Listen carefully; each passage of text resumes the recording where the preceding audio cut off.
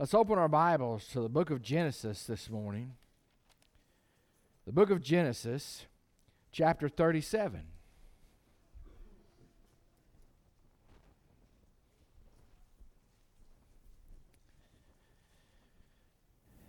Genesis chapter 37.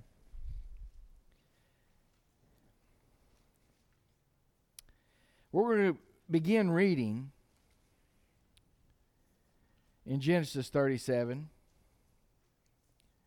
at verse 18. We're going to look at the story of Joseph briefly this morning. If you respond. If you don't respond, we're going to look at it longer. What do we need to do to respond, Brother Gary? Amen. Clap your hands. Just act like you're still awake. Instead of nodding, go like this. It says, Genesis 37, beginning with verse 18. Now when they saw him, speaking of Joseph, afar off, even before he came near them, they conspired against him to kill them. And they said to one another, Look, this dreamer is coming. Come therefore, let us now kill him and cast him into some pit, and we shall say some wild animal or beast has devoured him. We shall see what becomes of his dreams. But Reuben heard of it, and he delivered him out of their hands and said, Let us not kill him. And Reuben said to them, Shed no blood, but cast him into this pit which is in the wilderness, and do not lay a hand on him, that he might deliver him out of their hands and bring him back to his father.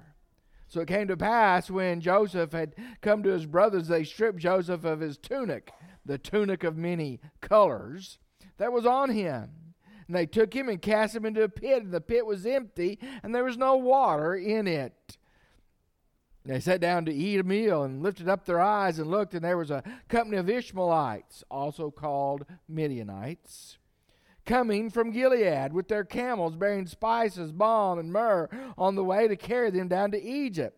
So Judah said to his brothers, What profit is there if we kill our brother and conceal his blood? Come now, let us sell him to the Ishmaelites, and let not our hand be upon him, for he is our brother and our flesh. And his brothers listened. The Midianite traders passed by. So the brothers pulled Joseph up and lifted him out of the pit and sold him to the Ishmaelite for 20 shekels of silver. And they took Joseph to Egypt. When Reuben returned, he finds out what they've done. And to cover it up, to make the story a little bit shorter, they rip his coat to shreds, kill a young goat, dip the blood in it, take it back to his daddy, and said, Is this his coat? He identifies the coat, and he mourns for Joseph, Jacob does. And verse 36 continues the story when it says, Now the Midianites had sold him in Egypt to Potiphar, an officer of Pharaoh, and captain of the guard. Let's pray. Father God, I do thank you for this morning, for a good crowd. We have all gathered, Lord, to worship you. So, Father, by the power of your Holy Spirit, let nothing interfere with that. Calm our hearts and our minds. Lord, give us minds to understand and ears to hear and hearts to obey you this morning. And Father, just remove those things that would hinder that. Let your word go forth in power and accomplish what you intended. I pray especially for those who need to make spiritual decisions this morning, Lord. Some need to accept Christ publicly as their Lord and Savior. Some need to come in rededication. Some need to come and join the church by baptism or letter or statement. But Lord, you have your way with us. And when we leave this place, not only will we say it's good to be in your house, but we will praise you for allowing us to be here. For it's in Jesus' precious name I pray. Amen. My Aunt Ginger was a special lady. My dad's middle sister. She lived up to her name. She was a redhead. Ginger. I didn't get to see her very often. She lived in Seattle, Washington, and she would come and we'd see her at family reunions occasionally. And then one time she came and visited just us. And the reason I was so interested in her is because her face just glowed. She smiled all the time, which for my dad's family was a little unusual. But she had this peaceful look she just glowed. And I knew her story, and I couldn't figure out, how did she do that? You see, Aunt Ginger had married somewhere between 15 and 16 years of age. She had married an older man, about 26, 27, something like that. And unbeknownst to her, he was an alcoholic. They got married. He beat her regularly. The first child, probably because of the beatings, was stillborn. Okay. The second child died at about 3 of meningitis or something of that nature. Life just became harder and harder. The man she was married to died. She had a couple of other children that grew to adulthood, and she got her first round of cancer. And in that day, there wasn't as many treatments, and so she lost all of her red hair. And then she got better and got her second round of cancer and had to do that again. And somehow God healed her, and through that, there she was sitting in our living room smiling. There she was glowing. And I said, Aunt Ginger, tell me about your life. And I knew the story, and she recounted it pretty much as I told you. But the one thing she added was, I don't know why I'm happy. They tell me I shouldn't be happy, but they don't know my Jesus. She said, life didn't turn out like I expected. Life was much harder than I expected. Life even disappointed me on several fronts. But she said Jesus was there through it all. She was really the first one in my dad's family that knew Christ as Savior, and had for a long time been saved in a Baptist church in Seattle. And she said, Gary, if you'll let him, Jesus will put the same look on your face and the same smile in your heart. Now, I deal with a lot of people as a pastor. That's my job. The hardest ones to me are the ones who say, life's not fair. They're the ones who come in and they're disillusioned with what life has dealt them. I don't belittle their pain. I'm not making light of it. Life is hard. But what are we supposed to do when life literally disappoints us? And I think from the life of Joseph, we get some, I hope, principles that are eternal to help us this morning. And if you boiled it down in a nutshell, it would be this. We need to turn our disappointments over to Jesus, trusting Him in all of those circumstances.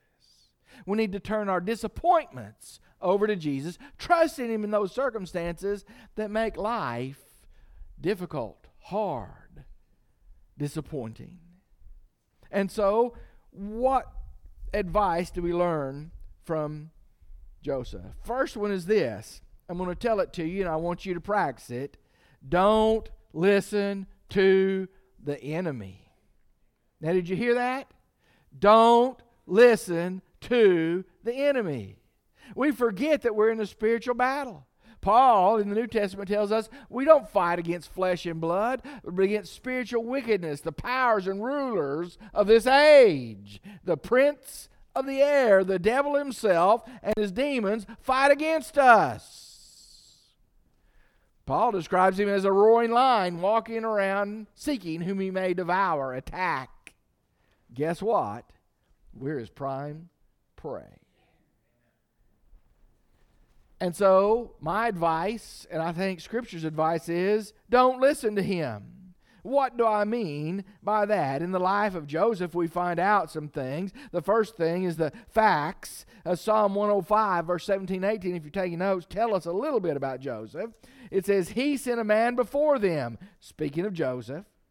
Joseph, who was sold as a slave, they hurt his feet with fetters. They laid him in irons of the time until his word came to pass. What are the facts of Joseph's life? Recount them with me. Joseph is the 11th son of 12. He is his daddy Jacob's favorite. He's not supposed to take over the family business, but rather than going out and doing the work, Daddy keeps him home and teaches him how to keep the books and do the other things, he's going to take it over because that's what Daddy wants. Daddy loves him so much, he gives him a coat of many colors. And we have songs about that. And he wants him to parade around like a peacock and say, I am the loved one. He is proud. He is spoiled. He's a little bit arrogant in the sense that when God gives him dreams about his future, he sees everybody's sickle bowing down to him. And then he sees even the sun and the moon and the stars bowing down to him, meaning his mama and his daddy are going to bow to him. Now, it's one thing to have those dreams when God gives them to you, but it's another to brag about them to your family that they're going to bow down to you. If you can imagine, it did not sit well with his brothers. That's why when he approaches, they said, look, the dreamer cometh. He's a dreamer.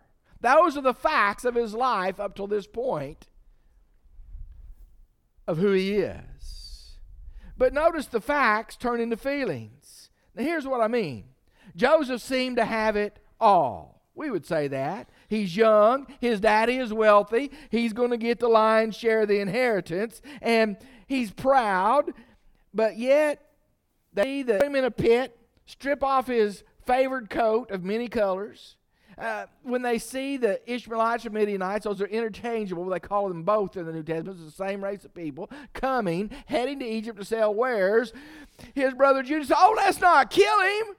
Let's sell him as a slave. What a difference would that make?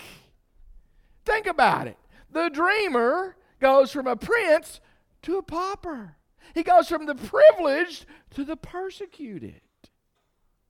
And don't you know that Satan was whispering in his ear the whole time that he's there as a slave in Potiphar and then in prison? What happened to your dreams now, boy? Where's your God now, Joseph? Why don't you just get with it and realize he's abandoned you? He doesn't really love you. You're a slave. Slaves have no rights. You're stuck here forever till the master decides to sell you or kill you.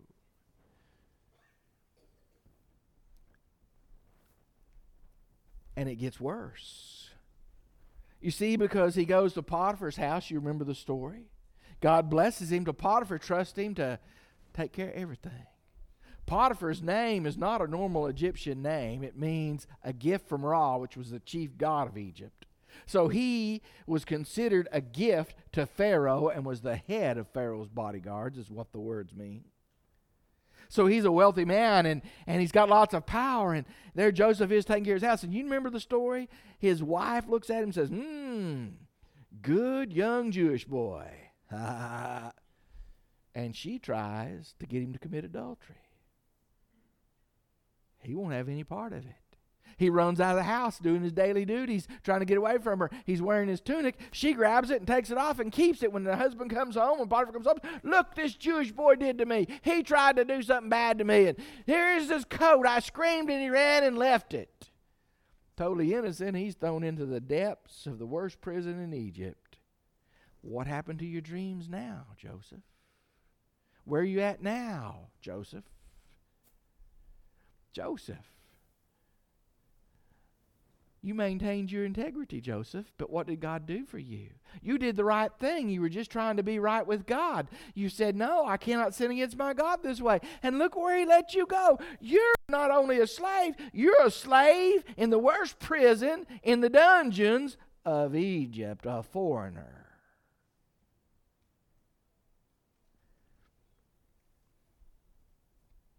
But you see, there was fruit there. Fruit that maybe Joseph didn't even realize. Now, what do I mean by fruit? Now, in that situation, it could have broken him. It could have broken all of us. Everybody go like this, and you're going to respond because you went out on time, right? It could have made him bitter. He could have blamed God. I'm just trying to serve you, and look what happens. I mean, everything went to pot in a handbasket. I didn't say the word I wanted to say because Liz was looking at me like, don't say that. He could have been mad at God, mad at his brothers. He could have blamed everybody. It's everybody's fault but his own. But you see, God was at work molding him into what he needed to become. He had a lot to learn before God could trust him with what God intended for him to do in Egypt.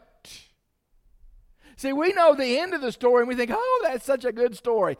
Joseph didn't know the end when he was going through it. And if he'd listened to the enemy, he'd have thrown his hands, give up, and died in that prison. He would have gotten bitter and said, life's not fair. God doesn't love me. But I want to tell you something. Was it fair for the King of Kings and the Lord of Lords to leave all of heaven's splendor and walk sinful sod for you and me? Was it fair for him to be called vile names, spat upon, beard plucked out, a crown of thorns put on his head, totally innocent, hung on a cross and killed for my sin and for your sin? Everybody say no. I got news for you. Jesus meant it when he said these words. In the world you will have trouble, but be not afraid, I have overcome the world.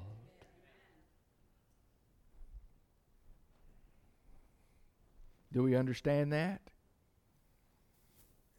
You see, do we let the enemy talk us into feelings we shouldn't have? God's just not fair. He doesn't love me. He settled that, y'all. Get off that kick. I don't have patience with it anymore. I'm now 57, and I'm old enough to say, stop it. I'm not being uncompassionate. I'm not trivializing problems, but I want to tell you something. Jesus spread his arms and died to prove he loved us. He prepared heaven for us. He loves us. He sent his Holy Spirit to reside within us. He loves us. He gave his word to guide us. He loves us. He said he wants to give us peace and joy in the midst of the storms and circumstances that batter us. He loves us.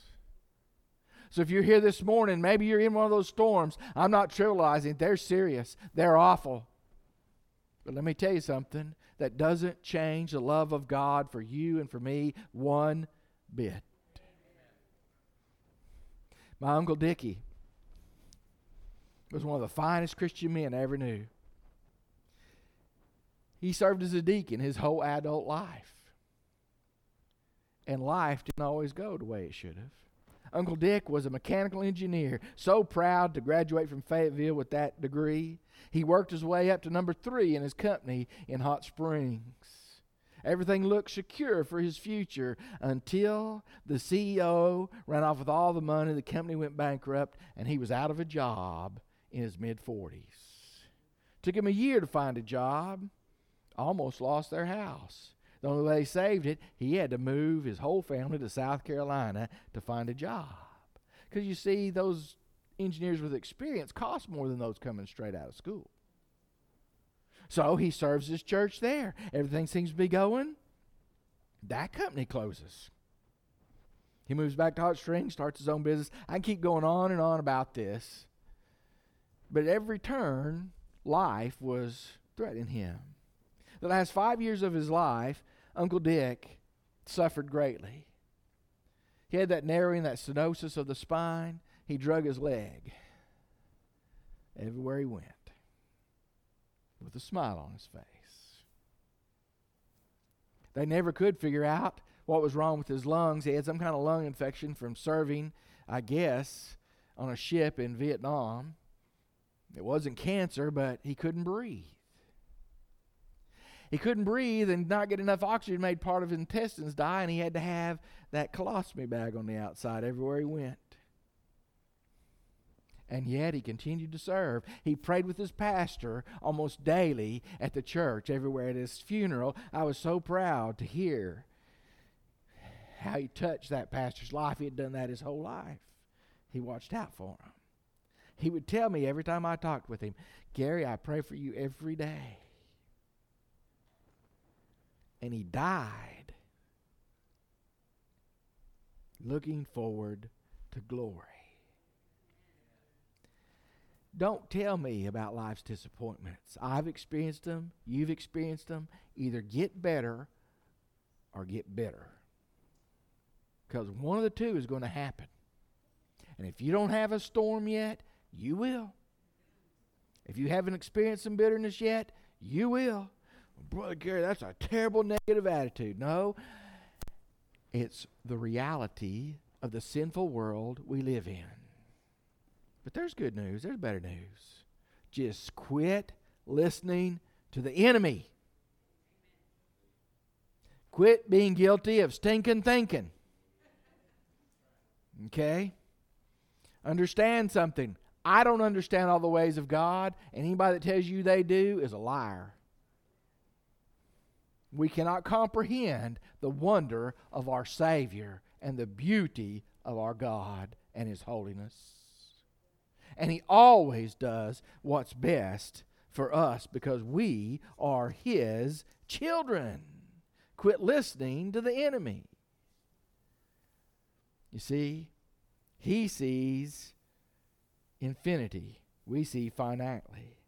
You see, even in slavery, even in prison, He didn't give up. He still trusted God. So that leads me to the second point. Don't listen to the enemy. The second point is this. Allow God freedom to transform you. Allow God freedom to transform you. Now, what do I mean by all that? See, the practical is this. I said it before. Joseph had a lot to learn before he could handle what God wanted to do with his life.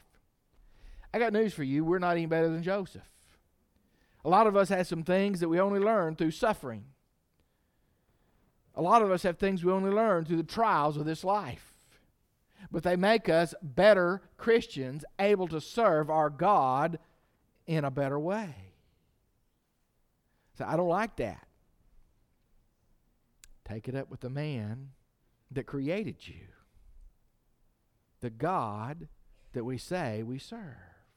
Jesus.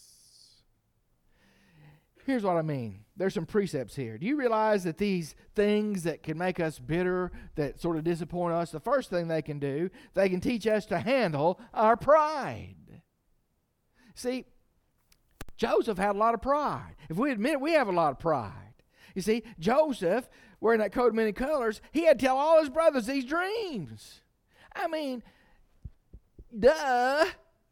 Don't rub people's noses in it. Don't be so prideful. Oh, it never happened to me. I'm blessed to God.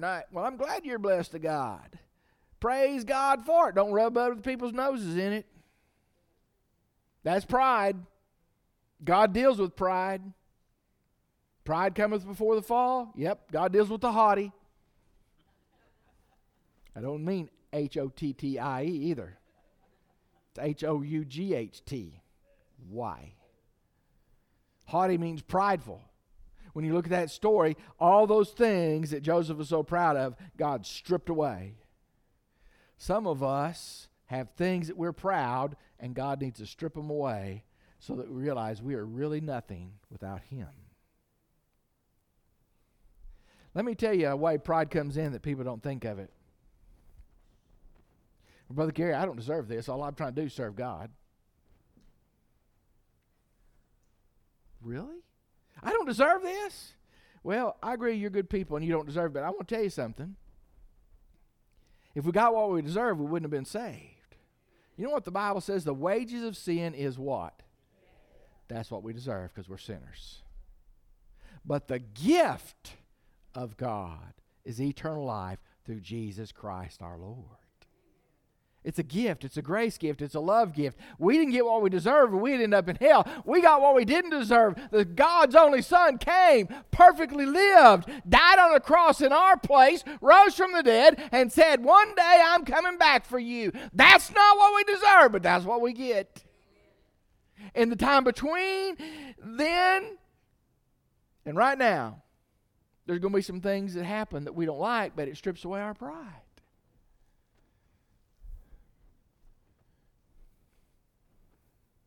I don't get what I deserve either. I get so much more than I deserve. If I got what I deserved, it would be really, really bad. And if you'll be honest and remove some pride from your heart, He would do the same for you also. Well, don't you know who I am? Well, yeah, so does God. That's the problem. So it deals with our pride. Let's go on. It helps us to handle our temptations. I mean, I want you to think about it. Here is a young man. Scholars think he could be anywhere from 17 to 20 in Potiphar's house. A young man.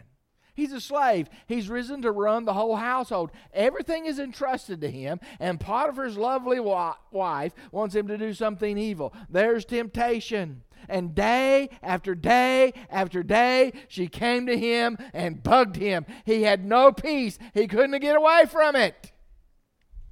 And yet he said, I can't do that to my God. A slave. What's your God done for you, Joseph? You're a slave. He took you out of all that you had and gave you nothing. You're a slave. If Potiphar comes home today and you displease him, you're gone. And it happened. But you see, it taught Joseph to handle temptation, all those adversities. Why? Because he was going to rise. Remember, the only one who was more powerful than him in all of Egypt was Pharaoh. What a temptation. Man, Potiphar, you're going to die. That'd been me. Your wife is going to get it. My brothers, when they show up, are going to get it. That jailer who mistreated me, he going to get it. Those guys who left me in prison, they're going to get it. What would your temptation have been? To be the second most powerful nation in the most powerful nation on earth at that time. What kind of temptations would it have been? Wealth. Drugs. Yeah, the Egyptians did that. Women, they did that. I mean, you go on and on, whatever your temptation might be. All the little goodies to keep you from serving God. He had already been tested in the fire to learn how to handle temptation. When he got to the top, he was ready. But he couldn't get to the top till he crawled up from the bottom.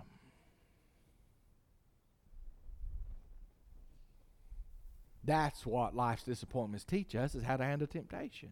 The temptation to blame God, the temptation to blame others, the temptation to be mad at life, the temptation to be mad at others. Let's go on. They teach us to live humbly. If you're taking notes, Genesis 42, I'm going to read this a little bit. Joseph's brothers have shown up. He says, don't come back unless you bring your youngest, because they tell him about it. It says, and they did so. When they said to one another, we are truly guilty concerning our brother, for we saw the anguish of his soul when he pleaded with us. We would not hear, therefore this distress has come upon us. And Reuben answered, saying, did I not speak to you, saying, do not sin against the boy? You wouldn't listen. Therefore, behold, his blood is now required of us. They didn't know that Joseph understood them, and he spoke to them through an interpreter. And he turned himself away and wept. He returned to them again and talked to them. He took Simeon from them and bound him before their eyes. They think they're getting their just due. You see, he's going to lavish gifts upon them. He had all the power to take vengeance, but he's living humbly because he realizes God is up to something. He's about to have a family reunion. Would he have been humble enough to do that if he hadn't gone through being a slave in Potiphar's house and unjustly accused? If he hadn't been sold into slavery? If he hadn't been in the prison dungeon? Would he have been humble enough to handle that? No.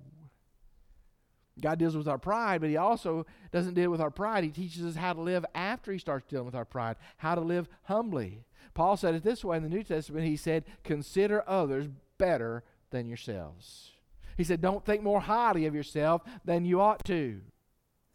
Y'all, that's just the opposite of what American society teaches us. They want to talk about self-esteem, and they want to talk about be whatever you want to be, and do it no matter what harm you cause to others. Just go for it. No, that is ungodly advice. It doesn't lead to happiness. It leads to harm. God resists the proud, but gives grace to the humble, is what James says. We can go on. It teaches us to deal with our pride or temptations, to live humbly, and it also teaches us to see God's hand at work. You see, in Genesis 45, we finally come towards the end of the story.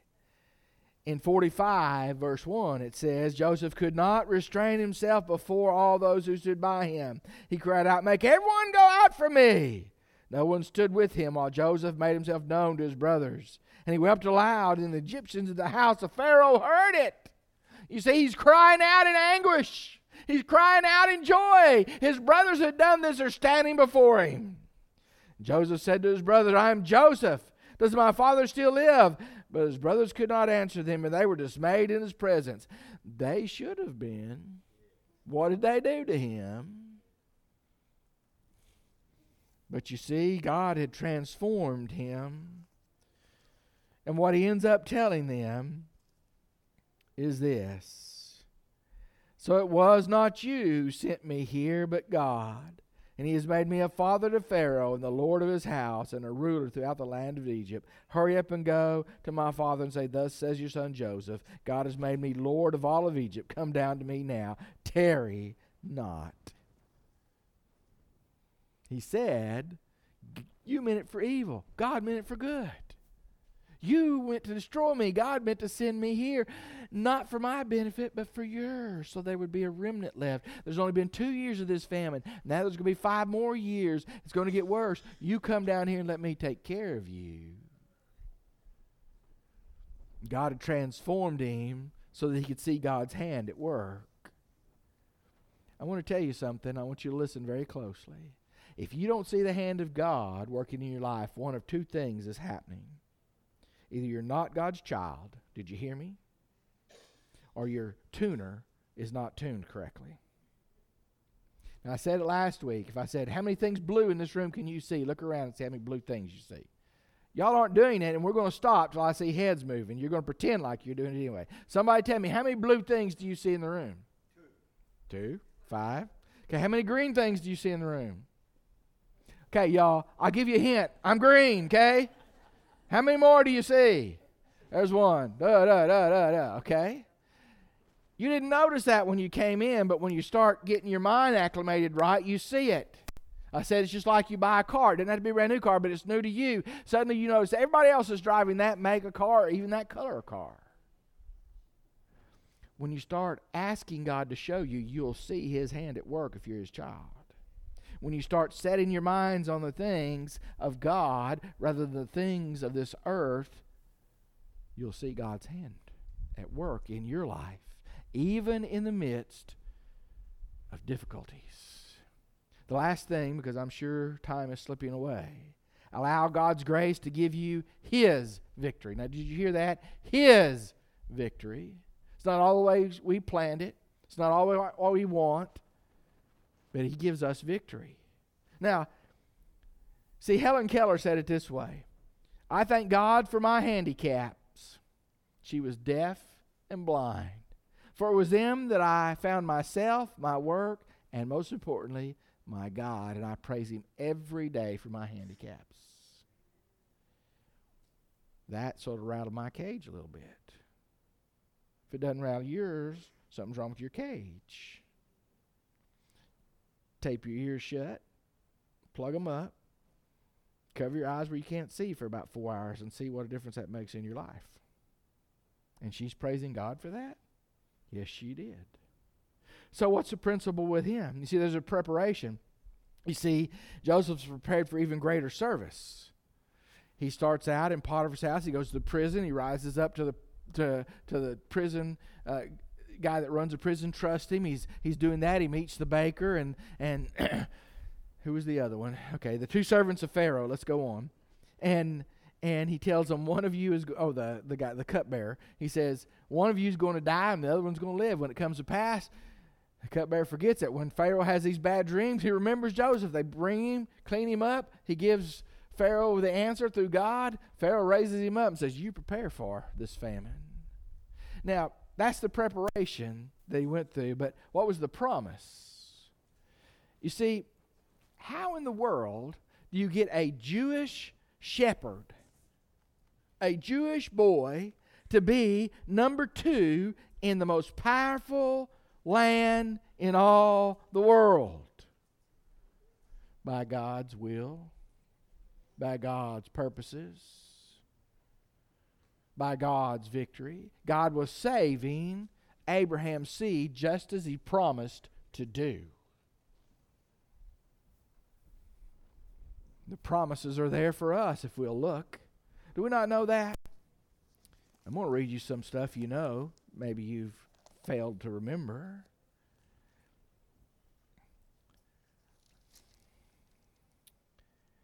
Romans 8:18. Paul says this. I want you to listen to it. You don't have to look it up. Write it down. For I consider that the sufferings of this present time, sufferings, you got that word, are not worthy to be compared with the glory which shall be revealed in us. We can go on. Our favorite verses. Verse 26, the Spirit helps us in our weaknesses. We don't know what we ought to pray for, but the Spirit Himself makes intercession with us with groanings which cannot be uttered. He who searches the hearts and minds knows the Spirit, because He makes intercession for the saints according to the will of God. Isn't that God's help? For we know that all things work together for good to those who love God, to those who are called according to His purpose. For whom He foreknew, He predestined to be conformed to the image of His Son. What shall we say to these things? All the suffering, all the things that are going on in life. He who did not spare His own Son, but delivered Him up for us all, how shall He not with Him freely give us all things? Who shall bring a charge against God's elect? It is God who justifies. Who is He who condemns? It is Christ who died, and furthermore is also risen, and is even at the right hand of God, who makes intercession for us. What shall we say to these things, brethren? What shall separate us from the love of Christ? Shall tribulation, or distress, or persecution, or famine, or nakedness, or peril, or sword? Y'all should be rocking. Come on. Let's go with it. You get it? Come on. He says, that is written, for your sake we're killed all the day long. We're accounted as sheep for the slaughter. Yet in all these things we're more than conquerors through Him who loved us. For I'm persuaded that neither death, nor life, nor angels, nor principalities, nor powers, nor things present, nor things to come, nor height, nor depth, nor any other created thing shall be able to separate us from the love of God, which is in Christ Jesus. That's the promise. That's God's transforming victory. I didn't say He'd bail us all out. I didn't say He would make the circumstances go away. I said He'd be with us in the midst of us, because we are still winners.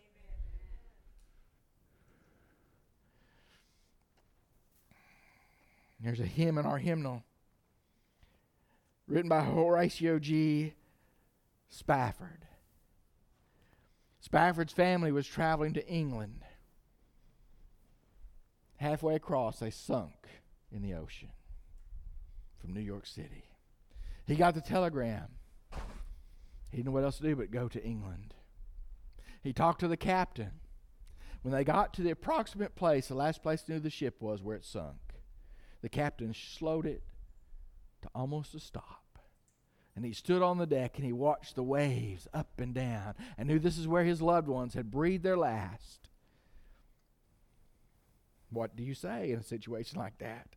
He lost his wife and all his kids. What do you say in a situation like that? Here's what he said. When peace like a river attendeth my way, when sorrows like sea billows roll, whatever my lot, Thou hast taught me to say, it is well with my soul. It is well, my soul. It is well with my soul.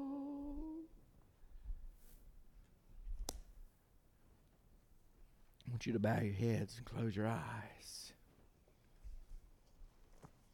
Some of you have lost your song. Life is hard. But you see, from the depths of despair, the song starts. From the darkness of disillusionment, it strengthens. From a loss that is devastating, faith rises. And your song of faith says, I trust you, Jesus. Some of you need to come and lay some of those burdens at the altar. Life is so scary. It has battered you. It's not fair. And let the God of hope and love minister to your soul as you lay those burdens down. Some of you need to come in rededication. You've forgotten the God that wants to help you. You've mocked Him literally, saying, oh, is there really a God? And deep down you know the answer to that, and you need to repent of that. Some need to come back and say, I want to live for you. I want my song back, Jesus. Some need to come and accept Christ as Lord and Savior. You don't have hope because you don't know our Savior. And some need to come and join the church and put your life and work where God would have you. We're going to stand after I pray. We're going to sing a hymn or two of invitation. And you come as God has spoken to you this morning. Father God, you are here. You promised to be here. It's holy ground because you are with us. Let us do your will. You receive the glory that you so richly deserve, and let us respond to you in a way that would please you. In Christ's name I pray. Amen. And God's people stood up.